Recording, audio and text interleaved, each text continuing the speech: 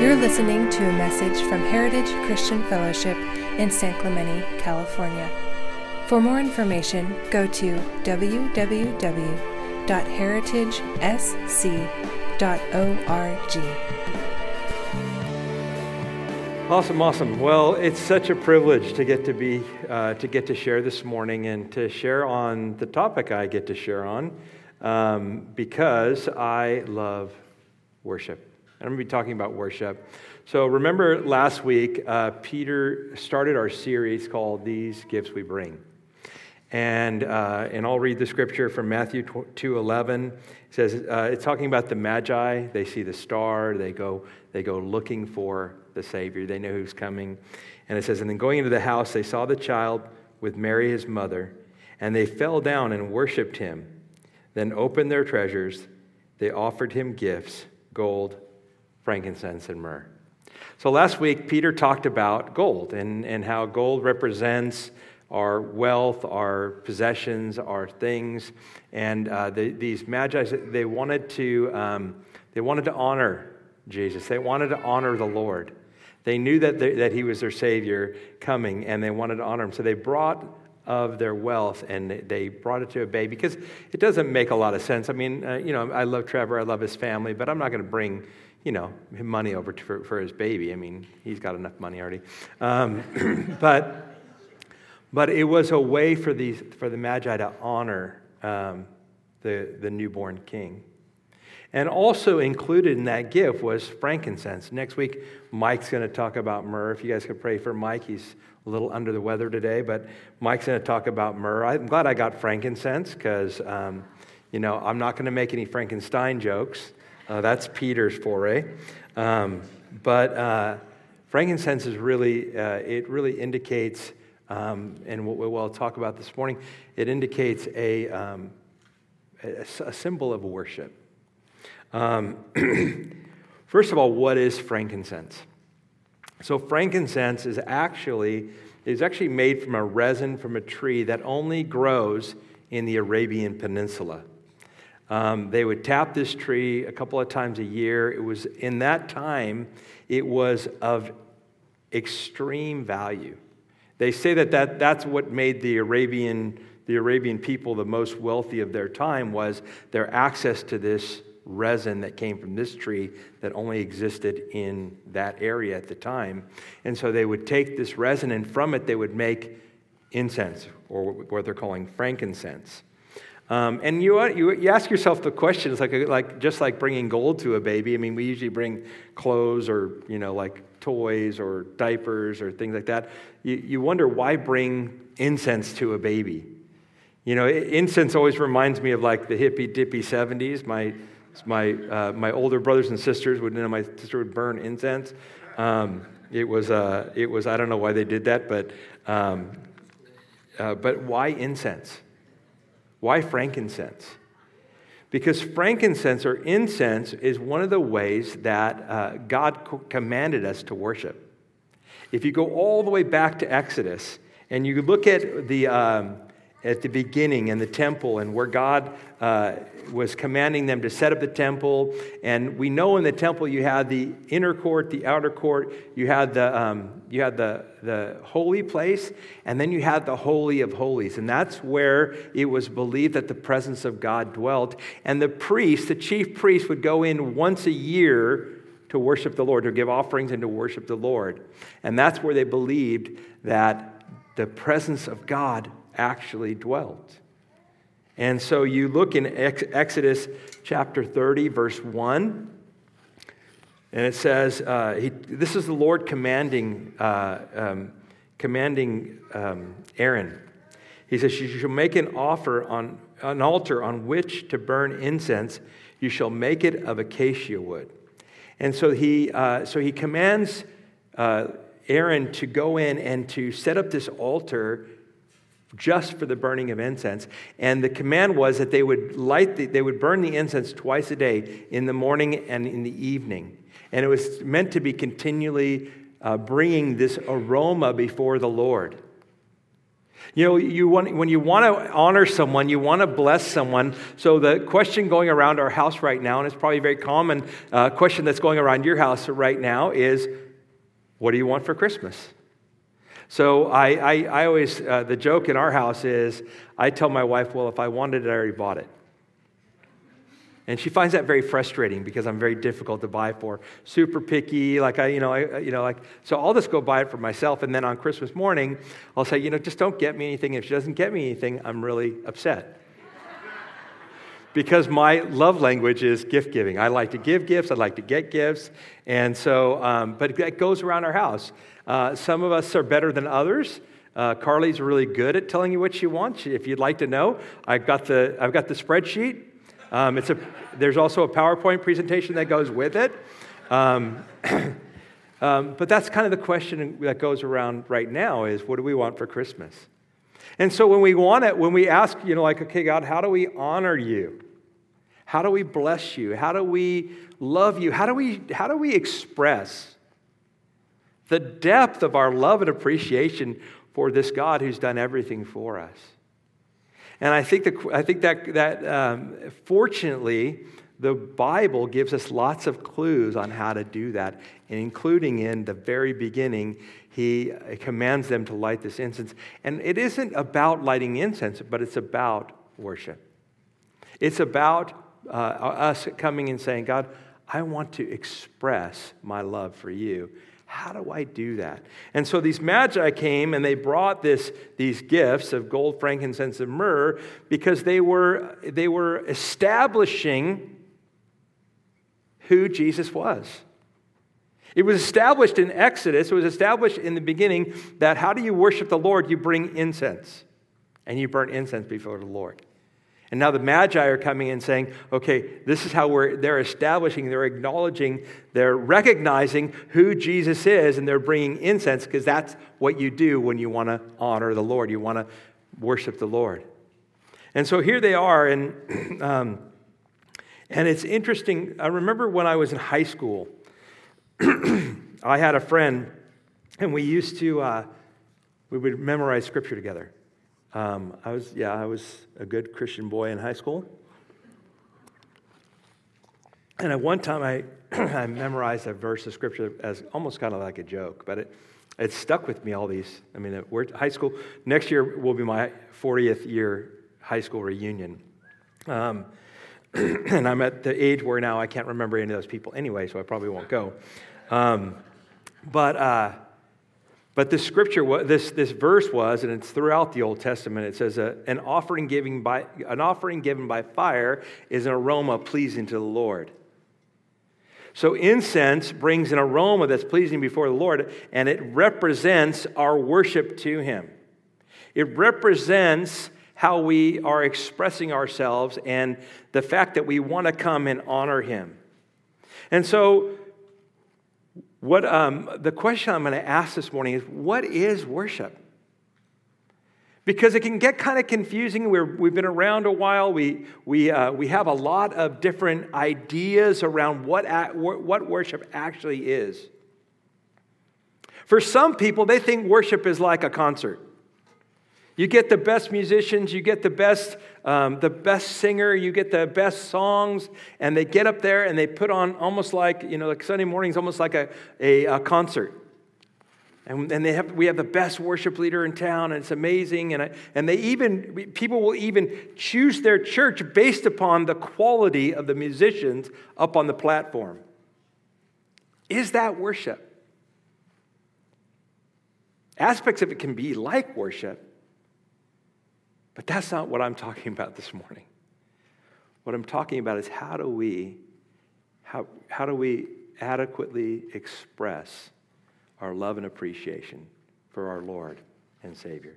So I was thinking about what are the most kind of extravagant, dramatic, meaningful examples or illustrations in the Word of God about worship. And I thought of in John chapter 12. And I want us to look at this morning. And then I want to kind of pick out some points of what I'm seeing there. And I want to maybe encourage us in the way that we approach worship and the way we conduct ourselves in worship, the way we express ourselves in worship. And so I want to look at in John chapter 12, in verse 1, how Mary worshiped Jesus. This is not Mary, his mother. This is Mary. She was a woman who was, kind of one of the disciples, one of the followers. And so it says 6 days before the Passover. This is verse 1 of John chapter 12. Jesus therefore came to Bethany, where Lazarus was, whom Jesus had raised from the dead. So they gave a dinner for him there. Martha served, and Lazarus was one of those reclining at the table. Mary therefore took a pound of expensive ointment made from pure nard and anointed the feet of Jesus and wiped his feet with her hair. The house was filled with the fragrance of the perfume. So here's Mary, she comes, she's got the jar of perfume. She wants to worship Jesus. She wants to, in some way, express the depth of her love, the depth of her emotion, the depth of her value that she's placing on Jesus. Here he is. She knows who he is, and she wants to express that in some way, in some extravagant way. So she takes this jar of very expensive perfume or ointment, and she breaks it, and she anoints Jesus' feet with it. She anoints his body with it. If it were next week and we were talking about myrrh, this portion of Scripture would work very well. I asked Mike ahead of time, you're not planning on using this, are you? He said, no. So I thought, I'm going to take this because to me, I want to know, as a follower of Jesus, I want to know, how can I worship in a way that will please him? I don't want to worship in a way, I don't come to worship to say, hey man, I really want to get something out of worship. I think there's times that we will get things out of worship.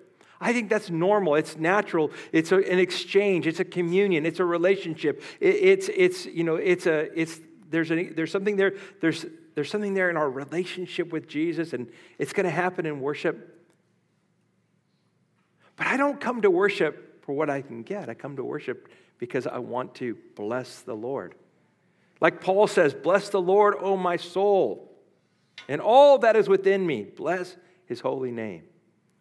So when I come to worship, I want to worship from a right perspective, from a right attitude, a mindset. And so as I've been thinking about and preparing and praying, and I've kind of known I was going to be sharing this over last week, I started had to start thinking about, what are my thoughts about worship? What is it to me? And this phrase has been ringing in my head all week. Worship is a response to beauty. Our worship is a response to the beauty of the Lord. When you think about the Magi bringing gold, frankincense, and myrrh, their worship was a response to this beautiful baby. I mean, we saw the picture of Trevor's baby this morning, and our natural inclination is to do what? Oh, man, what a cute baby. What a sweet baby. And she looks just like a Cummings. She's 19 inches is really long for a baby, isn't it? They don't really grow much from there. Your kids don't, but I mean, that's a pretty long baby. But there's this natural response to beauty. My wife, Ann Margaret, sitting in the back, and every once in a while she'll say, "Hey, can we just go down to the beach and watch the sunset?" And I'm kind of like a guy. I'm like, I don't want to. I've seen a sunset. What do I need to see another one? I've already seen it. And but she just loves to go look at the sunset and just stare. She'll just stare at it, and she'll be like, she'll want to get there at just the right time, and listen as the sky is going orange and red and yellow, and it's that thing. And there's that sense of awe that we get when we see something that's beautiful. When you're walking on the beach trail and you look out and you see dolphins in the water, or you see a baby, or you see flowers, and there's just that response of it's our natural inclination to worship beautiful things. And you realize that actually God created us that way, didn't he? Didn't God create us to worship? I mean, I know I've heard that before. But as I think about it, I think, when God created man and woman, he didn't put them in like a lifeless desert. He didn't put them in the outer space. He didn't put them on a planet that had nothing on it. Like there's a lot of planets that just, there's nothing there. Where did God place man and woman? He placed them in a beautiful garden. He placed them in a paradise. He placed them in a place where they would be surrounded by beauty all the time. And I think because of where we live, and we have the ocean, but the field is green today, but in about a week it's going to be brown again. But when I find myself, when I go to a place where there's a forest or there's a lot of greenery, I find myself saying, man, it's just so beautiful. You drive up the coast, you drive through Big Sur, you go to Yosemite, or you go to one of those places, and there's just all this beauty around you. And there's something about it that just stirs worship within us. And so worship is a response to beauty. And our worship should be, at its core level, at its base level, it should be a response to the beauty of our Lord. I was reminded this week as I was walking and praying and thinking about this message, and I was reminded of this old song we used to sing. One thing have I desired of the Lord, that will I seek after, to behold the beauty of the Lord. That's Psalm 27:4. It says, one thing I've asked of the Lord, that will I seek after, that I may dwell in the house of the Lord all the days of my life, to gaze upon the beauty of the Lord and inquire in his temple. When we come to the place of worship, and I want to be careful not to give you the impression that Sunday morning is our worship time. Sunday morning is our corporate worship time. Our worship time happens throughout the week. Hopefully, there's times through your week where you're spending time just adoring the Lord. I remember many years ago, we used to have early morning prayer. We'd pray at 6 a.m., 5-6 days a week. I've talked about that before. And we learned we prayed through the Lord's Prayer. And if you pray the Lord's Prayer, you'll realize that it starts and ends with worship. It says, Our Father who art in heaven, hallowed, blessed be your name. So we start out. So our worship time isn't just what we do here on a Sunday morning. Hopefully that's not your worship time. Hopefully that's your corporate worship time. But your worship time happens in your bedroom. It happens in your car. It happens on a walk. It happens with your family. It happens in your community group. It's something that's happening all the time.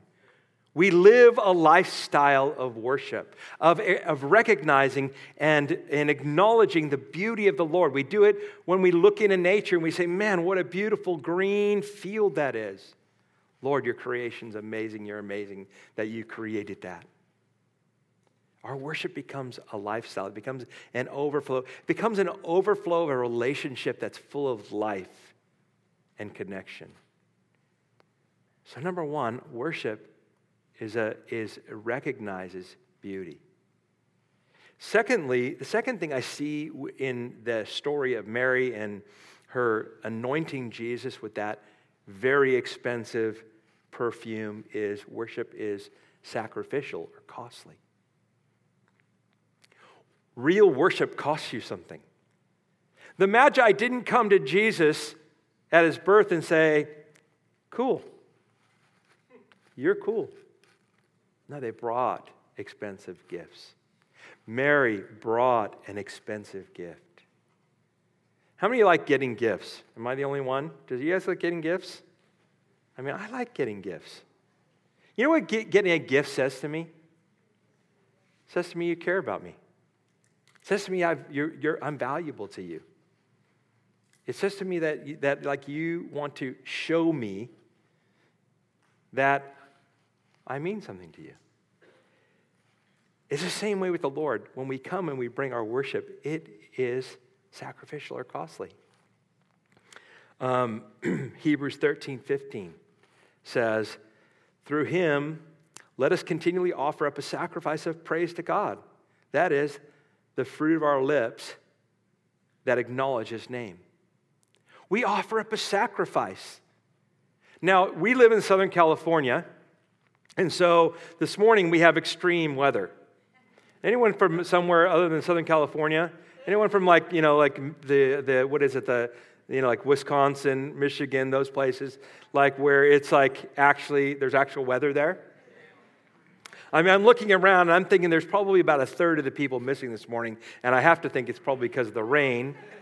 I mean, Peter did announce last week that I was preaching, so it could be that, but it's probably the rain, I hope. But it costs us something to come to the place of worship. It costs us to come to worship, to corporate worship. It costs us to come to personal worship. We have to take our mind off of ourselves. We have to set aside time. We have to make a decision that we're going to worship him. It costs us something. It's much easier to receive than to give. But it's much more blessed to give than to receive, isn't it? So worship can be costly. It's sacrificial. We see it with Mary. We see it with Abraham and Isaac. He says, go and offer your son. And Abraham was ready to do that. We see it with David and Araunah when David goes and he wants to give offering. He wants to worship the Lord on this guy's threshing floor. And the guy says, hey, let me just, and David says, I want to pay for your threshing floor and for the offering. And the guy says, no, let me just give it to you. And David's response is, in 2 Samuel 24:24, he says, but the king said to Araunah, no, but I will buy it from you for a price. I will not offer burnt offerings to the Lord my God that cost me nothing. So David bought the threshing floor and oxen for 50 shekels of silver. Our worship should cost us something. And now we get a lot out of it. We get the pleasure of singing unto the Lord. We get all that stuff, but there is a sacrifice involved. And imagine the joy that it brings to the Lord's heart. Imagine you're not the kind of person that gets up and has a worship time in your living room by yourself, or you go into a bedroom by yourself, or you go out in the car and just say, I'm just going to worship the Lord. And imagine you've never done that. And then tomorrow morning you say, okay, I'm going to do that. Can you imagine what that would mean to the Lord? Imagine you're a wife and you have a husband who never brings you flowers. You don't bring me flowers. I'm dating myself. So imagine you're that wife who never gets flowers. Imagine you're that husband who never gets a fresh home-cooked meal. You always get like a TV dinner. Remember the TV dinners? And tomorrow, all of a sudden, you get a bouquet of roses. And it's like, oh my gosh. What did you do wrong? No. Oh my gosh. Imagine how would that feel for you? Would it feel special? Would it feel like, and if flowers aren't your thing, diamonds or whatever your thing is? Imagine how that would feel if you'd never gotten it and all of a sudden you got it, or you hadn't gotten it in a long time and all of a sudden you got it. Would that be amazing? Would that be awesome? Would that be wonderful? Would that make you feel something special? Now imagine you're the Lord. And you just haven't taken time with him recently to tell him, man, Lord, I love you. Man, Lord, you are amazing. Man, Lord, you're glorious. Man, look at this mountain you made, Lord. Who could make a mountain like that? Imagine what that does to the heart of the Lord. Imagine you come in on Sundays and you've got your coffee and you're distracted and you're thinking about the football later on, or you've got problems and you're just distracted the whole time, and that's kind of your MO. And then one Sunday you say, you know what, I'm not going to think about anything else. I'm just going to worship the Lord. Our sacrifice means something to him. And he showed us because he sacrificed first. Thirdly, worship requires humility. David danced in his undies before the Lord. Think about that. Think about if our worship time, this next Sunday, we say, hey, okay, next Sunday, what we're going to do for worship, it's going to be kind of a special Sunday. We're just all going to get down to our underwear and we're going to dance before the Lord. Who's coming next week? Yeah, Jeremy, you just want to see everybody in their underwear. Most of us are going to say there's no way because that would be so embarrassing. But David said, man, in 2 Samuel 6:22, he said, I will make myself yet more contemptible than this. I will be abased. I will be even more undignified than this. His wife is saying, what a fool you are. What an embarrassment you are. Like you're supposed to be the king and you're out there dancing in your underwear. What an idiot. And David says, I'll be even more undignified than this. I'll do whatever. I don't care. I don't care what you think about me. I often say the thing I liked about turning 40, and that was a long time ago now, the thing I liked about turning 40 is I realized I didn't care as much what people thought about me. So those of you who are not 40 yet, you can look forward to that. All of a sudden you realize when you're about that age, people aren't that interested in you. They're not as interested in you as you think.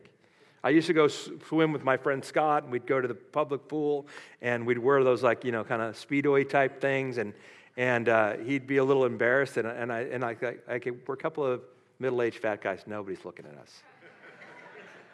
Nobody cares what you look like. And David's saying, I don't care what those people think. There's only one person I care about. There's only one person I'm here to please, and that's the Lord. And too often we get ourselves caught up in our pride, our ego, thinking that people are looking at you. You realize that nobody is looking at you. Hopefully they're focused on the Lord. So when we come to worship, there's a lot of times that we'll say, hey, we're going to worship now, and we want to encourage you to come forward. Why do we ask people to do that? Pretty good question, right? I mean, I wonder if some of you have been thinking, why do they want people to come forward during worship? We didn't do that in my old church, and most of the churches don't do that. That doesn't make any sense. And the reality is, there's something about stepping out of your little safe spot where no one can see you, and no one's looking at you, and no one can judge you, and yada, yada, yada. There's something about the humility of saying, man, I don't care what any of you people think about me. I'm getting up to the front because I want the Lord to know. I want the Lord to know that, man, I'm in this, all in it. I'm all in it. There's nothing I care about more than him. The interesting thing is that picture of David dancing in his underwear, what do we know? What do we know David as? What's his primary characteristic? What's one of the things they really talk about? He's a worshiper. He's known for being a worshiper. In fact, when Saul was tormented, they would have David come in when Saul was king and David wasn't king. David would come in and he'd play instruments to soothe Saul because he had a worship gift, a worship anointing. And we probably often have experienced that. We're in a small setting, we're in a community group, and someone gets that guitar and they start playing, and all of a sudden there's an anointing that comes, and it's like, wow, something feels different in the atmosphere. David was known for being a worshiper. And that's how he worshiped the Lord. Do you want to be known as a worshiper? It may require you stepping in and you just humbling yourself. Sometimes, you're in the living room, you want to worship, maybe you get your family together, but you don't have the best voice. Or and man, I don't care if I've got the best voice. He thinks I've got the best voice. He made my voice. Worship requires us humbling ourselves and remembering and reminding ourselves of who worship is about. So we come to corporate worship on a Sunday morning, and they're singing a song that we don't love, and it's like, man, I don't love that song, so it doesn't matter what you love. What does he love? We humble ourselves. I'm going to go a little faster.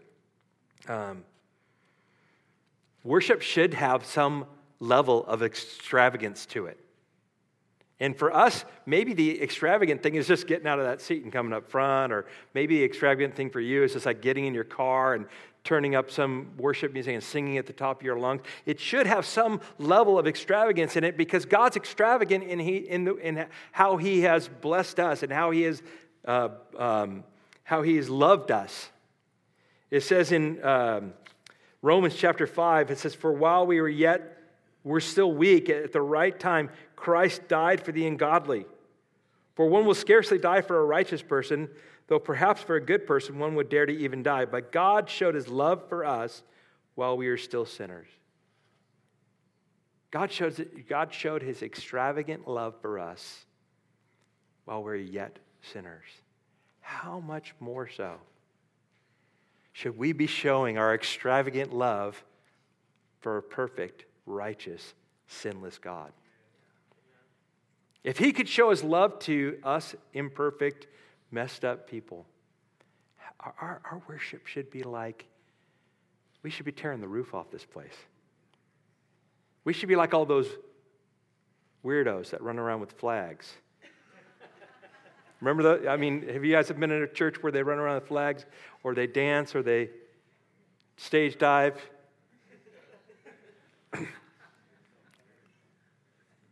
Stage diving is a pretty extravagant example of, man, God, I don't care. And it's probably not even close. That probably doesn't even scratch the surface. But man, it's closer. And then finally, worship is pure. And I'm going to end pretty quickly so we can worship. Mary brought a pound of expensive ointment made from pure nard. Pure things are worth more. Think about it. Pure gold is worth more. And our gold is worth more when it's pure. Oil is worth more when it's pure. Love is worth more when it's pure.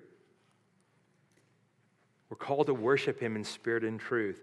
John chapter 4, verse 24 says, "God is spirit, and those who worship Him must worship Him in spirit and in truth." The word worship the Greek word is proskuneo, and it basically means kind of like to kiss the hand, to fawn, to crouch, to prostrate oneself. It's like this thing of like when the guy's really in love, what does he do? He gets down on one knee. He prostrates himself. He says, "Man, I love you so much. I'm going to kneel before you." That's what worship is like. It's like that thing of like, man, I just want to bring it as pure as I can, as humble as I can, as sacrificial as I can. It's kind of the opposite of, hey, what can you do for me? Man, I need to go worship because I need to get something. Our worship should be, man, I've come to give. Man, Lord, I've come to worship you. I've come to adore you. We should be walking through the door having already spent time expressing our love to Him.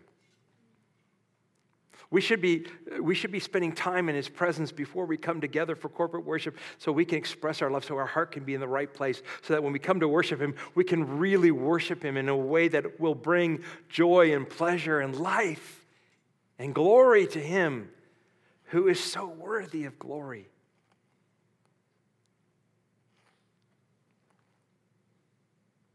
I think we're